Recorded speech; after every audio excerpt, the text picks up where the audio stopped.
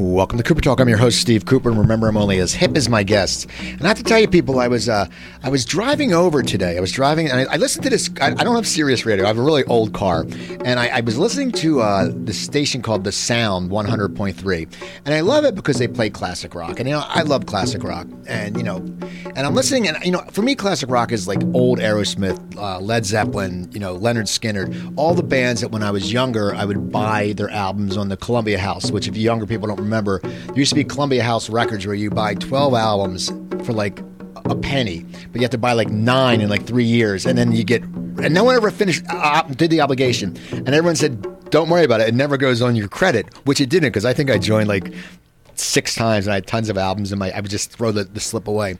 But I was listening today, and Simple Minds, Don't You Forget About Me was on classic rock. Now, I know it's 30 years old. I know the song's 30 years old, but I remember I'll be 51 at the end of this month, and I remember being in college, and that show was that song was so prevalent, and now I'm sitting there going, it's classic rock, and it really bothered me. It's like, God, I am old, because Simple Minds, it's still, to me, it was like yesterday. The 80s were yesterday.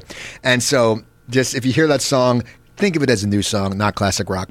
Anyway, enough about that. We have a great show. My guest today was on this show about 3 years ago, and it's so funny. Last night I was watching TV and I was flipping on the program guide, and her repeat performance when she was on Craig Ferguson, which, by the way, she killed, which she did.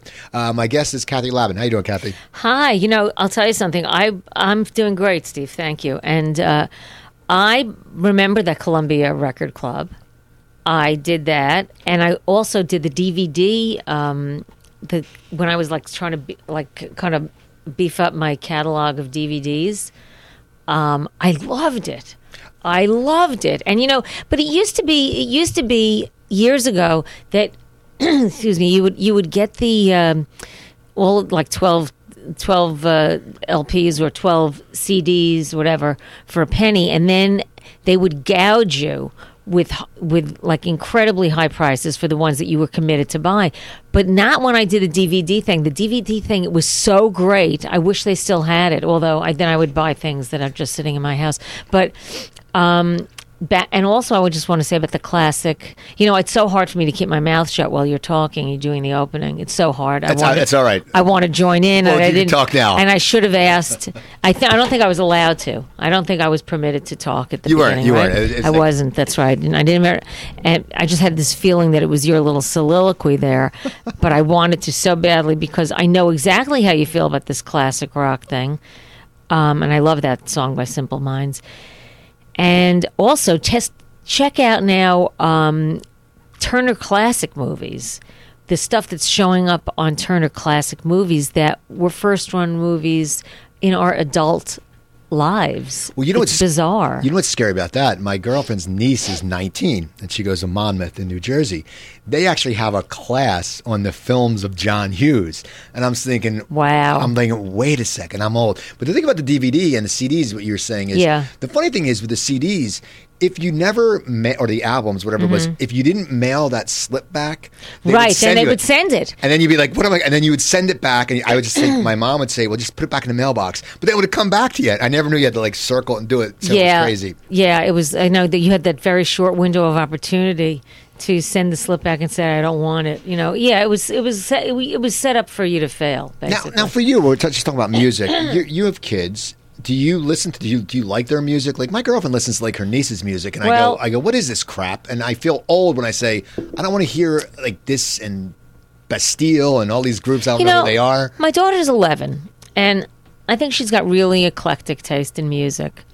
She plays viola. She loves classical music, but she listens to, and she loves the Beatles, and she loves Squeeze. She also likes to listen to a lot of Broadway albums with me. Like, we love listening to Book of Mormon, although I have to, skip over some of the really filthy parts. And Damn Yankees she loves because we saw it together. And I'm taking her to see Ragtime in a couple of weeks. So she really digs that kind of stuff, too. But then she listens to her own music, and some of it I like, and some of it is horrible. And I'll tell you one thing. I was thinking about last night. She was listening to somebody called, I forget her name. Some rapper. It's a woman. I can't remember her name, but I never have been able to get into rap music, and I really tried to open my mind to it. You know, I didn't want to be one of those older people who's like, "Yeah, the kids' music's horrible." You know, I tried to open, and it just does not. To me, rap music is like kind of halfway between spoken word and music, but it's not. It's not melodic, and most of the lyrics of rap music that I've heard are stupid, Right. racist, sexist. Really have nothing. They don't speak to me in any way, and they make me angry. See, Really, mostly. I like the older rap. I don't listen to it now. But what's funny is, but the thing is also, you said with like your daughter listens to this eclectic taste. I think now, and I don't have kids, but I think now, one, you're in the entertainment business, and one, you're cool. I think when we were younger, parents were different. Like, you didn't have parents, Yeah, sitting but there. not according to my daughter. I don't know if I'm cool to my Yeah, daughter. but of course you're not. You're her mom. But I mean, Yeah. like my parents. I mean, But I look at them. she'll learn one day how cool I am. Yeah, and she will. Yeah, exactly. Damn it. She'll go, damn it. When she's 20, she'll go, damn, my mom is cool. Yeah. And you'll go, I don't want to hear it now. Get out of the house. That's what you Yeah. do. So, okay, so you're originally from New York. Yes. Okay, and I know when you were on the show before we talked, you went to school in Philly to be a teacher, Oh, right? that's right. Yes. Yeah. And so you went. Now, how did you parlay being a teacher into comedy? Well, I always I wanted to be a comedian. I started to listen to comedy when I was 8. All my parents' comedy albums. I used to watch all the comedians on, the Ed Sullivan Show and the Tonight Show, and excuse me, I have allergies, and then I made a conscious decision at age 13 to be a comedian. Okay. And then it just took me another 13 years to really screw up my courage. I tried it like when I was about 22, like a couple of times, and then I backed away. I just wasn't ready. And it was a scary thing for me because I was doing it alone. I mean, I guess I had absolutely no encouragement from anybody in my life, really. Well, my best friend, I think. Well, it's weird because I know I started out doing comedy in Philadelphia, and especially back then. I mean, in Philadelphia, there was like hardly any female comics, and for you, There were hardly any back then anyway. yeah. So I'm saying, but for you, there must have been not any. So, you didn't have that camaraderie because now, out here, there's so many. I mean, I'm like sitting there Right. going, oh my God, there's like 9,000. Well, there's 2 million comics here. I mean, if you walk down the street Right. and you trip, it's usually a comic. I mean, I Right. can't go anywhere without seeing him. So it must have been weird, scary too. It must have enhanced it because you were the only female. Nah, I honestly didn't even consider that. It didn't. Because I had listened, to guys doing stand up. I mean, my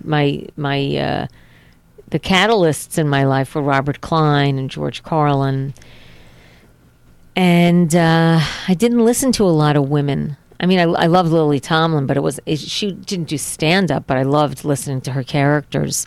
But I never listened to a lot of the women that that have become familiar with now. I mean, I used to watch Joan Rivers all the time.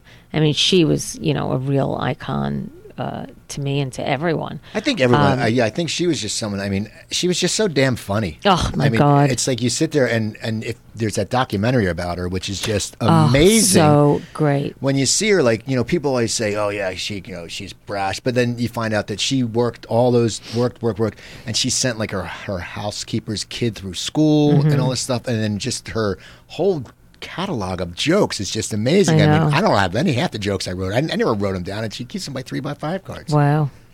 Now, did you get away from stand-up for a while? No, I didn't. But did I answer that previous question about men and the women? Yeah. I never. Okay, fine. I just want to make sure. No, yeah, it's fine. It's all right. Okay, Your Honor. Thank you. I don't want to leave any. I don't want to, have to come back for a second trial. That's all right. Okay. It's all right. I'm easy like that. I know I'm not like Judge Ito. We'll go smooth. All right. So I know. Well, you when you were doing comedy, you did it. I read you did the Tonight Show 9 times. Yes. Now, what was that like? I mean, you did it with Carson, I'm guessing. I did it like 4 or 5 times with Carson, and then 4 or 5 times with Jay. Now, what was that like with your first time? I mean, were you scared, or was it just it's such a big? Because back then it was so big. I was booked to do it with Johnny, and I got bumped, and that was disappointing. But then I got rebooked really fast and to do it with Jay. And what was good about that was that I knew I was going to get to do panel. So I did it with Jay, like, I can't remember, 2 times maybe. And then Jim McCauley, who was the booker back then, said to me, or maybe 2 or 3 times I did it with Jay. And then McCauley was backstage with me when they were getting ready to page the curtain for me to walk out. You know, the band's playing, and he's standing with me. He goes, I really would like to get you on with Johnny. And I said, yeah, I'd like to, but the thing is, I want to do panel, because I had already established that I did panel, and I didn't want to like go on with Johnny and then not do panel, because I like doing panel. And he said, well, I said, I said, could we talk about this another time? Because I was like just about to walk out and do it. It was really funny. But it was great. I mean, it was just great. And Johnny's, the old studio, you know, before Jay changed the studio, the old studio was the best. It was just the best studio. The way you stood and the way the audience was banked, everybody was up. Everybody was above. Your camera was straight ahead of you. And then Jay redid that studio, and I thought it was terrible for the comics. You know, he did it so that it looked more like a comedy club. And where he stood to do his monologue was the best place. Although what I didn't like is that people were down, like they were below you, which I didn't like. I much prefer when the people are ahead and above you. But where he does it is the best place to do it, and that was the best place to do it in that studio. But then what they did is they moved the comics to the side spot off towards the band, which was like in the corner of the audience, and there was no focus to where you were looking, and your single camera was on a jib. It was like, with a jib. Right, yeah. Your listeners know what a jib is. Do you have a Cooper Talk glossary that they can? Yeah, exactly. You should look to your glossary right now. Look up jib, and it was not good. It was not set up well for the comic at all. So that I mean, I guess that didn't probably make this happy for when you went back then. I mean, you always look excited to, but I mean, and if you're used to something that's so good, you go back, you're just like, you're yeah, like, I mean, I didn't love doing that. In fact, I think I was the first comic to be on that new spot in Jay's new studio. And it was just terrible. It was really bad. Now, you were just on Craig Ferguson 2 months ago. Yes. Now, I have heard, I don't know if this is true, but from people I know, comics who have been on Craig Ferguson, well, you were on Couch. Well, I've done it 5 times, his show. Okay, so I did it in an old okay. studio and a new studio. But I heard, I guess for you, because they know you now, but the first few times when you go on, they record it. Like, I know a guy who did it. And he's like, I'm not going to be on till, I think, he recorded it in like May. He goes, I think I might be on July. I might, it didn't. Yeah. Know. Oh, yeah. But this was actually this last appearance of mine was the first time that I ever did it as part of an entire show. I mean, Daniel Radcliffe and I were the guests, and that's how it aired. Prior to that, I had post-taped it. One time I pasted. The time before I did it during the show, but then they put it in another show, but the other times in the old studio, he'd tape the show, and then he would come off stage, and he'd say hello and and say have a great show, and the warm up comic was terrific, and the audience was terrific, and I would basically do a post taped segment that they would drop into another show, which was okay. I mean, it was still great. I mean, the audience was terrific, but there's something really much more exciting about doing an entire show, live show. And I'd also think that you sit there when you go in, it's like if you're aired like 3 months later, if you're wearing something that's to do with the weather at that time, and then all of a sudden someone sits there and it airs 3 months later and it's cold out there, going, what the hell is she wearing that Well, for? I mean, you clearly can't do things that are too topical. Right. No, you can't. But, I taped this and it aired like 10 days later, this last one. Okay. So they do that a lot though, because they tape 2 shows in a day. It's different the way they produce this show. Now, did they tell you, okay, this time you're getting panel, or what brought it up to that point where it's like you were doing performing? I had prior to this, like I said, I'd always done a spot and then it was dropped into another show. So, but I was doing a very special kind of. This was a big deal for me, this particular set, because I was talking for the first time. I was talking about being anorexic on national television, and I was talking about my new solo show, which has to do with that. And so I said to my manager, I said, "Look, I know it's not likely, but I really would like to do panel, and I'd like you to please ask." And he said he would, and lo and behold, they said, "You're going to do panel." And I knew it was going to be a great place to do this because Craig is very into his recovery, and I knew he would be compassionate and comfortable and funny and intelligent about the subject, that he would ask the right questions. He would have a good discussion. It would be respectful. I just knew all of these things, and that was important to me when I was going out there and kind of laying it all out there. Well, I think it is important. I mean, it's so it was great of you to do, and so there's so many issues that people don't address. I had someone who was doing a documentary about her friend committing suicide. Right. Suicide's not addressed. My girlfriend is a date rape victim who goes and speaks to colleges. Okay, she addresses it. Right. And there's so many times that these subjects are so taboo, but they're everywhere, and it takes people like you, and even like when Robin Williams committed suicide, the depression thing, it brings it out, and it has to be handled right. But wouldn't it have been great if Robin could have talked about it?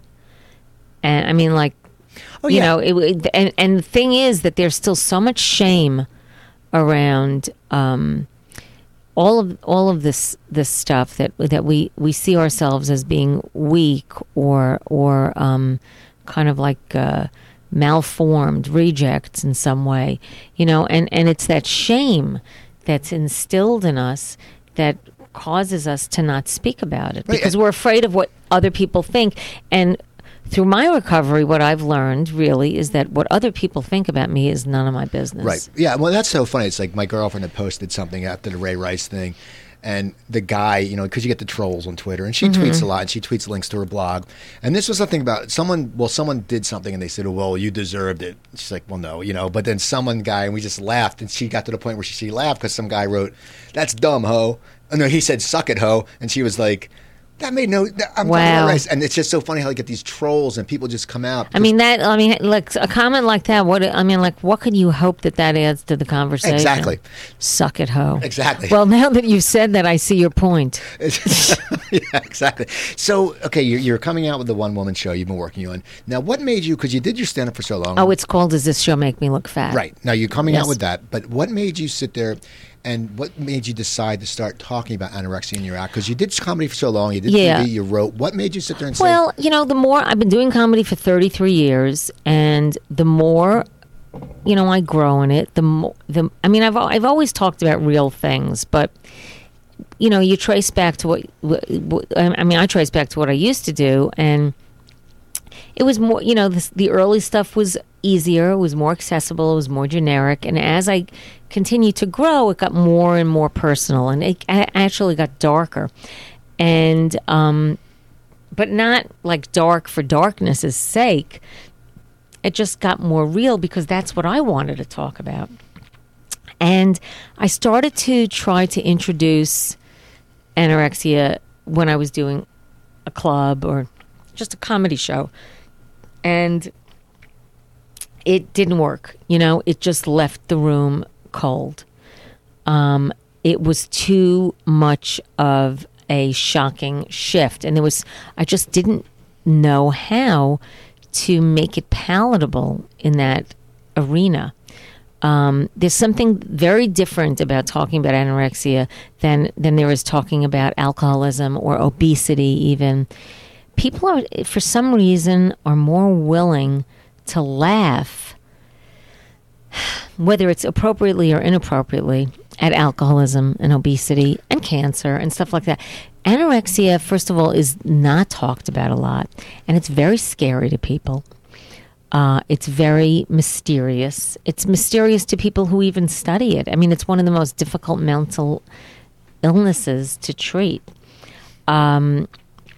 And the fatality rate of anorexia is up to 20%, which is crazy high. Yeah, for any disease, that's a big majority. I mean, cancer's lower than that. Yeah, I mean, it's really it's a difficult one. And so what I decided to do was do something where I could be doing it in a different venue, which is a theater, where I'm not doing it in a room where there's an expectation of laughter all the time. It's a theater piece. It's got laughs and it's got serious points, because it is like that. Now, as a performer, I mean, that's such a big task because you're used to doing comedy and you're used to getting laughs and you're used to writing. I mean, you've acted in Mad Men and stuff like that. You've acted serious parts, but you've mostly been comedy. And so now you're sitting there and people, I think, expect when they see your name, they go, oh, she's a comedian. So for you, I mean, when you sit down and start writing that, do you write it as the serious stuff first, then add jokes? I mean, how do you go about doing the show? Well, I mean, it's an evolution. It's really not.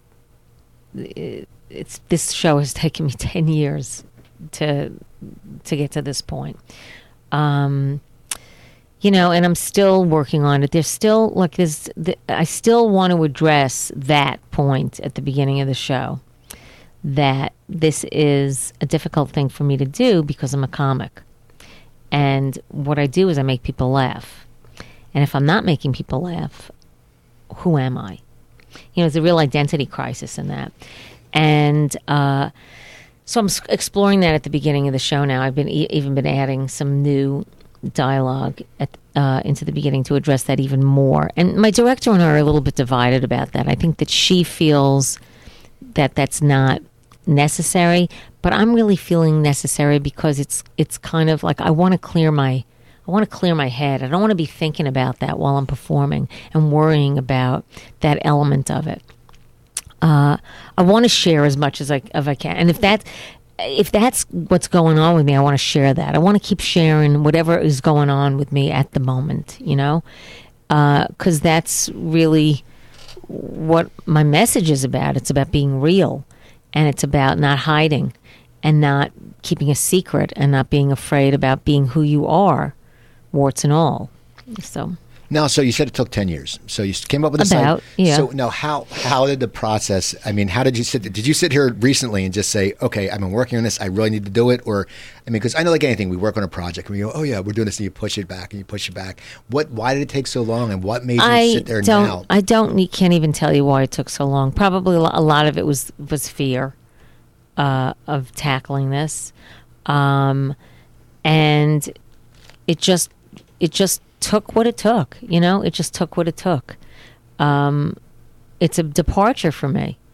But I knew that I wanted to do something, and still want to do something meaningful. I want my work to have like a purpose, not just, I mean, comedy's great, but I mean, to me, the great comedians are philosophers, and they really say things that resonate and that stay with people, and they're not just about the minutiae of life; they're about the big questions of life. And so I just want to be. I want to be of service. I want to do something that makes a difference. That's great that you do. I mean, how did you find your director? Because that must be a big task. Well, I'd worked with this woman. Her name is Jolene Adams, and she has a small theater called Actors Art Theater. And in the mid-'90s, my then agent sent me on an audition for a play, and to that theater. And I went there and auditioned, and I was cast. And I've just developed a relationship with her over the years, and she directed my first solo show that I did at the Aspen Comedy Festival. And we've worked together a lot over the years, and we've become like incredibly close friends. And I just adore her. She's the best. She's just such a great person, and so supportive, and so kind, and so open. And I mean, she's great. She's just a terrific human being, and I feel very safe with her, which is important. And she's a good actor. She's a good director. She's a good writer. She's a good producer. I mean, she really knows. And she's got such integrity, and all these elements, and it just feels right. It just feels right. So you start doing the process now. So when is this play going up? Is it a play or is it a one person show? What would you call it? I'd call it a solo show. Okay. I mean, I guess you could call it a play. I don't know. What's the definition of a play? I have no idea. That's why I'm asking you. You've been in theater. I've been calling it a solo show. That's good. But it's I'm going back to New York next week, and I'm going to do a workshop performance of it in upstate New York, and in Saugerties on October 17th. It's on my website. I have 2 websites now. I have 2 websites and 3 Facebook pages, and all I do is administrate. Can I tell you one thing? Yes. The KathyLadman.com. Yes. Very nice looking website. Really? Thanks. I go to websites all the time to check out my guests and do information. I have my 3 sources. Thank you. Wikipedia, which Wikipedia half the time is bullcrap. IMDb, you get a few credits wrong, but you get the gist. But yours is good because it shows you. It's basically, it looks good. I mean, there's nothing worse than when I see someone, and you're a successful actor, comic, writer. There's nothing worse when I see something like that and I go to a website and it's like one of these just looks like crap. And I sit there, I go, wait a second, I expect this to be someone who just, but your site, you go in. Well, my friend did it for me. He's a graphic designer, and he did it on Wix because it was really easy, and it would be easy for me to administrate. Because I wanted to be able to do all the adding, and I didn't want to have to go to somebody all the time and say, can you put this up? Can you change this? I like doing it. Right. And so Wix is something that I can handle, and I love. I mean, it's so much fun. So much fun. And then I created, like 2 weeks ago, the Does This Show Make Me Look Fat website. Okay. With Wix. And it's just growing now. I just made a very simple template, and it's growing, and I'm adding things to it little by little. And then I have, 3 Facebook pages, and like all I do is go to each page and say, look at this other page. It's like. Well, it's funny about the Facebook pages because I have my personal page, which I'm one of these people that I always crack up when people, to get 5,000 friends is no problem. Anyone can do it, because every comic will add. But I always crack up when people sit there and they go, okay, I'm at 5,000. I'm thinning out the herd, and they sit there and go, if you don't like my comments, I'm going to delete you. And I'm like, go ahead, delete. I see this a lot. I go, are you that pompous? I said, you mean if you don't like physically, like. Yeah, like some, or people that don't interact with me. It's like, well, whatever. What are you, punishing us? Exactly. And then I have a Cooper Talk Facebook page, right. But I think I posted on it about 6 months ago. I know. Because it's such a pain in the ass. I know, but that's something I'm really like very conscious of. And when I post many times a day on Facebook, and I love it, and I've come up with great material on there too. I learn a lot. I learn a lot about politics. I learn a lot about the world. I learn a lot about people. I've met great friends. I mean, I really love Facebook. I do not consider it a time suck at all. I don't either. But you see, let me interrupt real quick. Yes. You're also a good poster because you post about your kids, and you post positive stuff.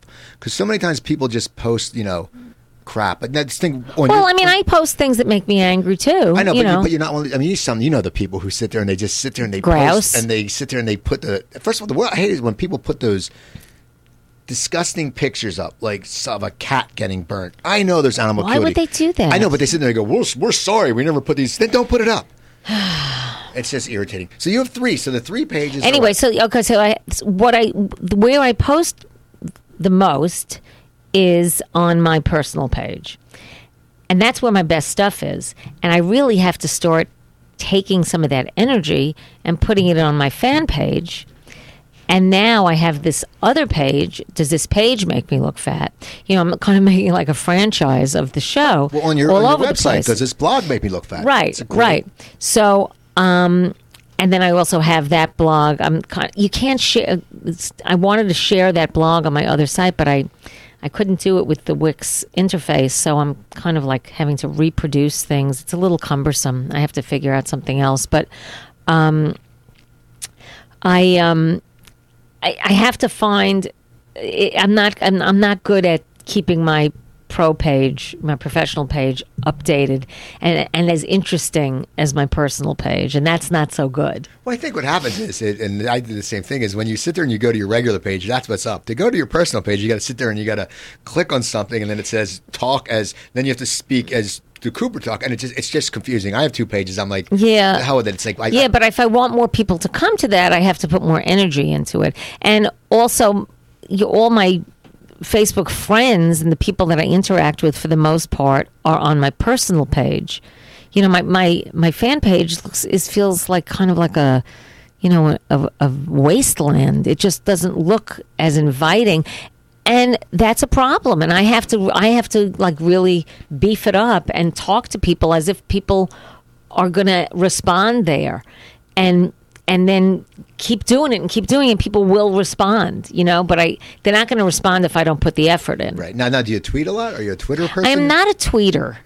I've tried. I think I'm too verbose a lot of times. But when I have I try to remember when I have a good short thought to do it on Twitter, because then it goes straight to Facebook anyway. Right. I have it set up. However, you can't edit it. Once it's on Facebook, if it came from Twitter to Facebook, you can't edit the way you can if you started at Facebook. That's the worst when you do it and you have a spelling error and you go, oh my God. I know. And I know you were an English teacher, weren't you? Yes, and I had to I actually delete one and go back. Yeah, I mean, it was really like it was sticking in my craw, man. I couldn't let it go. I have an English question for you. Yes. And this comes from, because I have an idiot savant memory. Mm-hmm. This comes from the last time you were on my show. Mm-hmm. And I have to change it now. I said, Kathy Ladman and me in studio. Mm-hmm. And you said it should be Kathy Ladman and I believe. Yeah. But then I was thinking, but no, at first I put me and Kathy Ladman.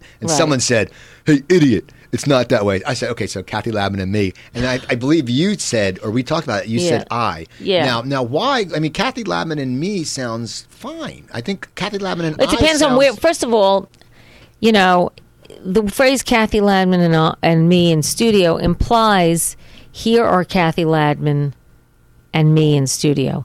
That's the implied sentence. Okay? In that sentence, you have the verb are. Kathy Ladman and I are. Here are. Okay? That's part of the verb to be. Okay? That's the infinitive, to be. And that's what you call a linking verb. And you always use the nominative or subjective case when you're using the verb to be. When somebody says, who's there, the correct answer should be, it's I. Most people don't say that. Right. Most people say it's me. But the correct way to say it is it's I. He and I do this. It's not him and me. Oh God, that like when somebody says him and me, I have to go to the hospital. It's just horrible. So yeah, I mean, because I mean when you use it in a phrase, there's really since there's no verb, it's hard to say. But the sentence that's implied is that one. Well, for me, what changes, let's say from when I post a picture, I'll say Kathy Ladman in studio for Cooper Talk. Because right there, well, okay, they know it's me or I'm there. So they know it's not Cooper Talk if you were just standing there. Right. So I learned, but I remember you posted But it should be Kathy Ladman and I think. Okay. I'm pretty sure. See, my mom was like that. My mom would, I remember when we used to say, instead of he said something, we say he goes. Like, he goes. And I remember my mom would always sit there and go, he goes where, Stephen? And it would drive me up the wall. But, that's a colloquialism. And the thing about me and grammar is that I can preach about it all the time, as much as I want. But a lot of it comes down to usage. And there's so much stuff that has changed. And English is it's a living language. And it changes. And a lot of it changes with usage. It all changes with usage. And a lot of bad grammar has become acceptable because of that, and some of it makes me really sad. You would never end a sentence in a preposition. You were taught that is not the way you use the language. You know, but now people do that, and it's considered acceptable. And you know, tough, Kathy. That's the way it goes. Well, okay. Well, now when you're working on your solo show, do you make sure everything's grammatically correct? It's so funny because there's a part in the show where I actually hang a lantern on it. Because I say it's I, and I just talk about how stupid that sounds. And I want to say it's me, but I can't because it's not grammatically correct. I just can't do it. And I end up sounding like, you know, some character from Shakespeare. 'Tis I, you know.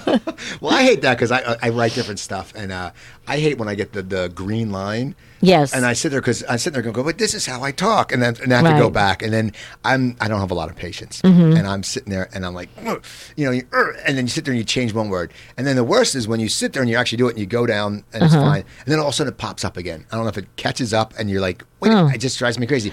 But the thing is, there are two. When you're a writer, you know, you can write there are different ways to write. I mean, you can choose to write in a grammatically correct way, and you can choose to write in a dialect. And if that dialect is your speech pattern, that's your choice. Yeah, but I just don't want to see the page with the green stuff because I feel like I screwed something up. That's something that you really need to think about. If that's going to be ruling your life, then green stuff. I thought it's red. Red is when you make a spelling mistake. Right. The green is when it grammatical. Yes. Oh. And then there's a blue. I don't know why that comes up every once in a while. I don't even know where the blue comes from. Do you work on a Mac? No. Okay. I have a PC. Okay. I'm not a Mac person. God, you said that in such an apologetic way. I was just curious because I thought maybe the colors were different. Most creative people work on Macs. Really? And do you work on a Mac? I do. Yeah. See, there you go. You're creative. My friend. Yeah. I didn't know that. I mean, I know that it's become that. I know graphically, people who years ago Macs were better for graphics. And I don't know how PCs have evolved, but my stepson much prefers PCs, and he works for Electronic Arts, and he's into video gaming and stuff like that. So they must be fine. Oh yeah, a lot of times people go, oh. A lot of people don't like Macs. I've got a Mac from the very beginning. 1986, I had my first Macintosh computer. I wish I still had it. God, you could sell for a fortune. I just love it. I would just like to have it.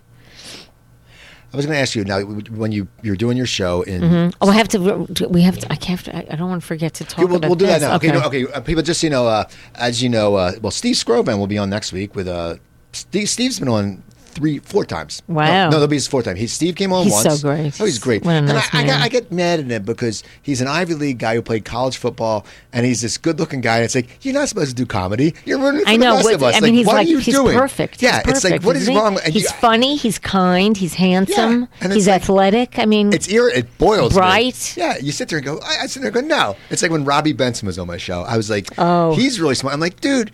He goes, I graduated valedictorian. I go, I hate you.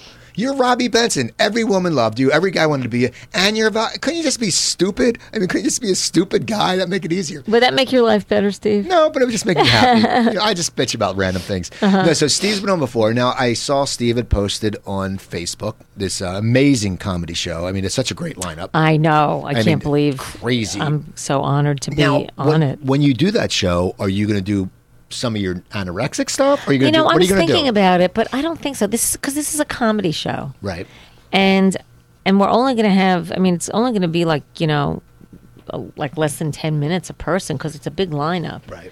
And first, let me just tell you what the lineup is. It's just read where it's going to be and when it's going to be. It's called Stand Up for Main Street, and Steve Scrovan and Lou Schneider or head this thing. And Lou writes for the Goldbergs, I believe, right now. Is he writing for the Goldbergs? He was last season, which I love because I grew up in the Philadelphia area at that time, and I watched that, and I just died. They must be in the Northeast, right? They're in Philly. Yeah, but in the Northeast of Philly? They're actually, I grew up across the bridge in Cherry Hill. Oh, and where are the Goldbergs? They're more like out towards the Northeast extension, like Springfield or Neshaminy. Oh, okay. Okay, all right.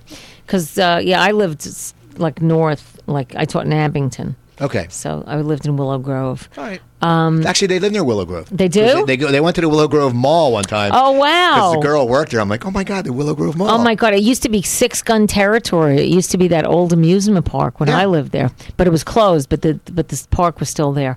But oh my God, I have to like check out that show because I show's know great. Jeff. Yeah, you'll and I know love it. Wendy. It's so. I don't know Wendy so well, but I know Jeff It's better. so funny, especially if great. you're the age. I sit there, and I grew up in a Jewish neighborhood, so it even hits it more. Right. I was like I was the token goyim, you know. Right. I was, but Oh, that's so fun. Someone That's- just put on Facebook. All right, I'm going to have to check it out. Yeah, but you watch it. All Now right. tell us about and the I love show. Lou. So anyway, so Steve Scrovan and Lou Schneider helm this, and it's a benefit for Public Citizen, which is a consumer watchdog group, and they're responsible for seatbelt safety, airbags, getting dangerous drugs off the market, financial reform, et cetera, and their biggest campaign right now is trying to get money out of politics, and campaign finance reform, big issue, and spending limits and stuff like that. With the Koch brothers, basically. I mean, this is a huge Right. issue, and so this lineup is incredible. Carol Leifer, Wayne Fetterman, Laurie Kilmartin, Dimitri Martin. Sully McCullough, Jake Johansson, Kevin Nealon, and myself. And then Steve Scrovan and Lou will be emceeing. And so if you want, and it's at the Writers Guild Theater, which is a great theater. Where is it at? On Doheny, south of Wilshire. Okay. And if you want to get tickets, it's on October 19th, which is a Sunday evening. And October 19th is a whole day. But the show yeah, is in the yes. evening. It's not. We're not. Bending time. It's or that anything. grammar again. You're doing And- that grammar thing. See, Well, I yeah. just wanted to be very clear in my meaning. What happened to the rest of the day of the 19th? So you go to citizen.org, and there will be, I'm sure, very large icons leading you to get tickets for the show. And the money goes to a great cause. We're not getting any of it, believe me. And I'm just really looking forward. First of all, I am looking forward. I love laughing, and I love being. I'm a good audience, and I love these people are great. I know I'm going to be laughing so much when I'm not on stage. In fact, I'm going to be disappointed when I'm on stage because I won't be being entertained by them. So how did it come? Did Steve just call you and say you want to do this, or how did it come about? I think Pat Buckles is a friend of mine and has booked comedy for years and years and years, and she has helped Steve with these shows, and she just said, do the show this year, What's funny about Pat Buckles is Yes. Steve Scrovan told me the story how on the one Seinfeld, Barry Diamond's character was named Pat Buckles, and in his Buckles, and I asked him, I said, is that a didn't real? even know that. Yeah, Oh and my I said, is that a God. real person? He goes, yes, but Pat Buckles is a woman who used to book, I think, Catch in New York. No, Improv in New York, right? So yeah, it's a small world. Yeah. So that's cool that you're going to do. So that's got to be exciting, But now, would you know the material you're going to do yet? I mean, I don't. Okay. I don't. I've been thinking about it a little bit, but I'm not sure. Yeah, I kind of want to do some of the anorexia stuff. I think it'd be a good crowd to do it though, because it's going to be a cool crowd. They're going to be hip. Maybe I'll open with it. I mean, I don't have that much stuff. See, I don't have that much stuff that's real. Like, when I this is how great my director is. Okay, Jolene's so great. So when my manager Glenn Schwartz told me that they wanted me to do another Ferguson, I told Jolene, and she said, I think you should do an excerpt from the show. And immediately I said, no, it's not funny enough. It's not the right kind of stuff. That was like just like completely like fear. I was just fear. Right. And she said, well, let's just go through the script and we'll pull out stuff that you think lends itself more to stand up than a theatrical piece. And then we'll build a set around that. So that's what I did. And then I pulled some other material that has more to do with perfectionism, because that's what a lot of the show and the theme is about, because that's what so much of anorexia is about, is perfectionism. And then aging. A lot of aging stuff is about losing your quote-unquote perfectionism. And then I wrote a closing bit that I had an idea about. It has to do with me, if I ever ended up on death row, the worst part of being on death row for me would be having to choose a last meal. And so I wrote that specifically for that set because I just thought that would be a good way to end it, you know.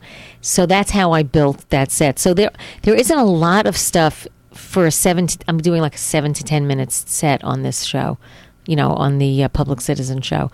There isn't a lot of stand-up-y stuff, but there's enough that I can do to at least intro it and move into other stuff. And Well, that's good though, because but you also know some of the anorexic stuff does work because you did it on TV. yes, And you know that a lot of the audience may have not seen it, so you can always do that too. You could even do your same set somewhat if you wanted to. I could, but I probably won't. Now, how did you pick where you're going to do your workshop at?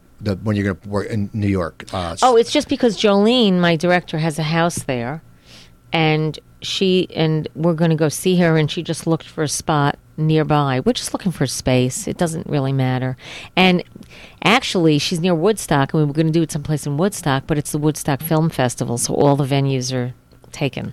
My brother has a house up around that area. I Which gotta find out town what is town. it? I don't know. Oh, don't I know. love this area, and also right smack in the middle of October. It's like the best time. Well, yeah, for him because he lives in Midtown Manhattan, Right. And his wife passed 2 years ago. Oh, I'm sorry. Yeah, it says she was. Sick. Yeah, she had pancreatic cancer, and he has I guess my niece now is 14, so he's raising her, which is crazy. Right. But they got this house, and at least her last time when she was, they knew that end was near. They Right. got to spend the summer out there. Right. And he's like, it's so funny because he was always like, New Yorker, Right. professional. But he goes out there and he's telling me how he raises chickens and he kills them and eats them and he brings them back and he'll trade. And I'm sitting there going, what? And he goes, you got to do it this Oy vey. way. And he built, and he's like a farmer. And I go, Tom, you can't be a farmer. I don't want my older brother to be a farmer. And I'm still on the kills well, chickens you part. they're out there. There's not a lot of stores. They sit there and he wants to live their life. Excuse me, there are supermarkets. Yeah, but he just- but still, you're buying a dead chicken, you're killing a chicken. I mean, come on. Exactly. He just raised them, but but it's funny. Oy But vey. it's a beautiful area out there. Oh, it's gorgeous. It's gorgeous. And Jolene's house is like 200 years old or something. That's everything It's out like- there is. It's amazing. It's amazing. I mean, it was like before the country was born. Right. Really. Now, how long is your show going to be? It's about 75 minutes. Okay. Now, are you comfortable in that? Because it's a lot of stuff to remember. How do you remember all this Oh, stuff? that's been hard. That's been hard. I can't even remember. Like, if I go and do an 8-minute set, That's I been a put it very down. that's been a hard thing. I mean, because I did a TED Med talk last month in San Francisco about this. About your show or about anorexia? Well, it was like an excerpt. Okay. It's sort of an excerpt of my show. And interestingly enough, some of the jokes that I did on Ferguson, the audience there did not laugh because it was a different environment. It was a health environment, medical environment. They were uptight. Now, how do you react to it? Because we're so used to, because first of all, and I know your show now, you're working on, has serious moments, it has comedy, but as a comic in us, when Right. you sit there and first of all, the bits work because they just Yeah, killed I mean, enough. I know.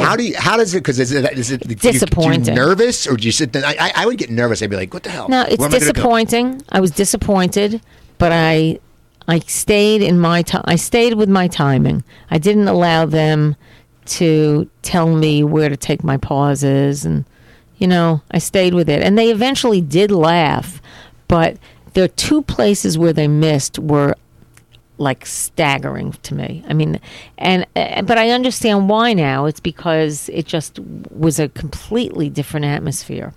But anyway, so that was like a 10-minute talk, and I worked really hard on the memorization of that. I mean, I worked really hard. For 10 minutes? Yes. Okay. Really hard. Which is weird because you're used to doing 45-minute sets. It's different, though. Because it's more of a professional. It's a different type of.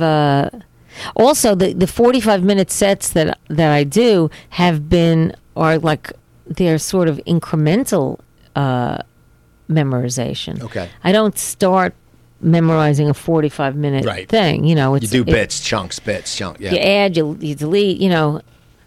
So it's a different exercise, really. But so yeah, that's hard. Well, how did you end up doing the TED Talk? Did someone pursue you for it, or how did that happen?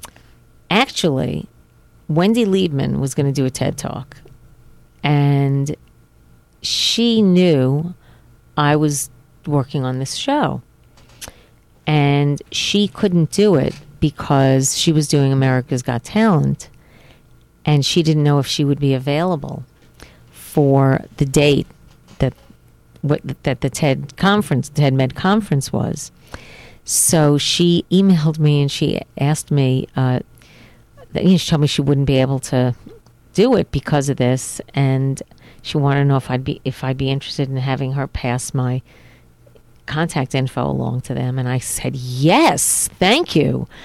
And she did, and they knew me, and they were fans, and they were interested, and I told them what I wanted to talk about, and they said, that's great.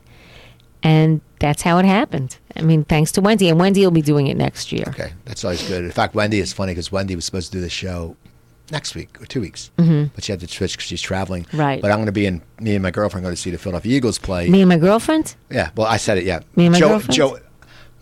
Can I say my girlfriend and? Joanne and I. Okay, or my girlfriend and I. My girlfriend and I are going.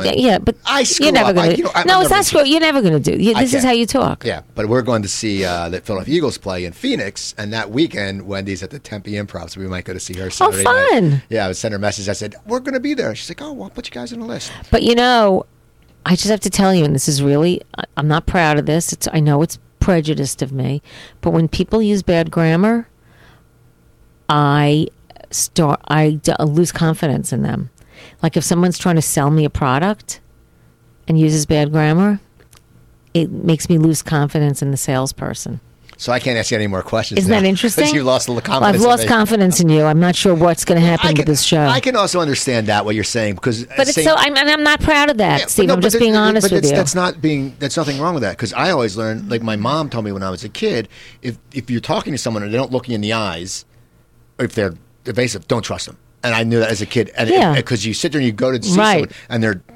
Right. No, eye contact is really important. But also, to someone else, someone who uses very specific and correct grammar might not be likable to that person because, maybe this person's a snob. Right. They're intimidating. This person's better than me. So, I mean, the language you choose really determines your kind of aggregate, your social aggregate, where you're going to feel most comfortable, I guess. So we have about 8 minutes left. Are you going out and acting a lot still? Because I know you did Mad Men. You did some. You edit this show, right? No. You don't? No. So you say on the air we have about 8 minutes left? Yeah, so you know. Okay. People always sit there, because people sit there and all of a sudden they go, what? That's an hour? Okay. And I want them to know, so they sit there if they have anything to say. Can you count me down the last... No. Okay. No. All right. I told you we have about 8 minutes left. All right. That's all I get. I want to get some of your acting stuff, because we touched on a lot of stuff, but I want to know, you're acting a lot, or are you getting out? Yeah, I am. I mean, I did an NCIS LA. Love that show. Which it was a nice part,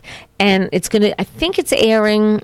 I think it's November 3rd. Joanne watched it. That'll be on her DVR. She watches it and tapes it. I play a waitress at Cantor's. Okay. It was very fun, and everybody was so nice, so nice.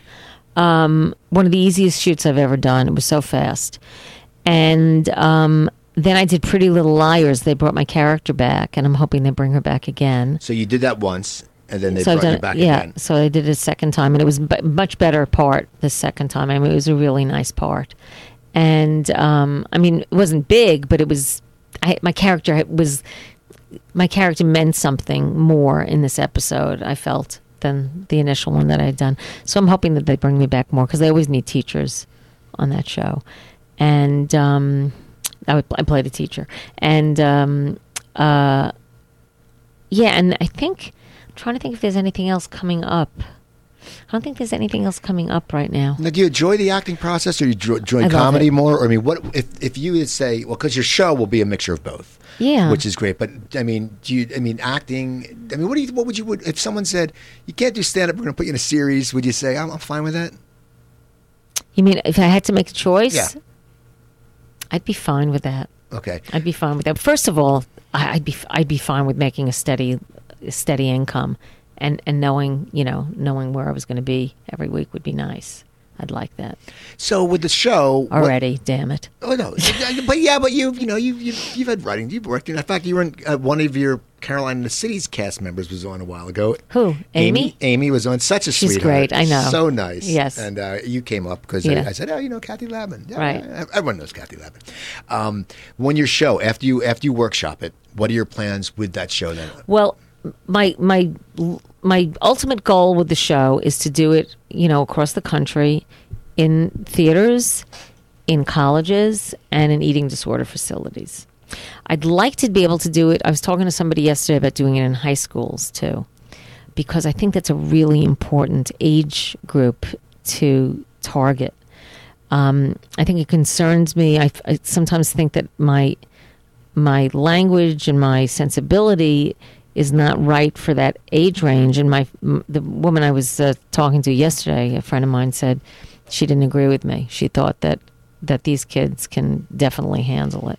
15-year-old kids can handle it, and that's really. I mean, they need to hear about it at a younger age too. But this show is not for like 11-year-olds, but kids. The younger, the better.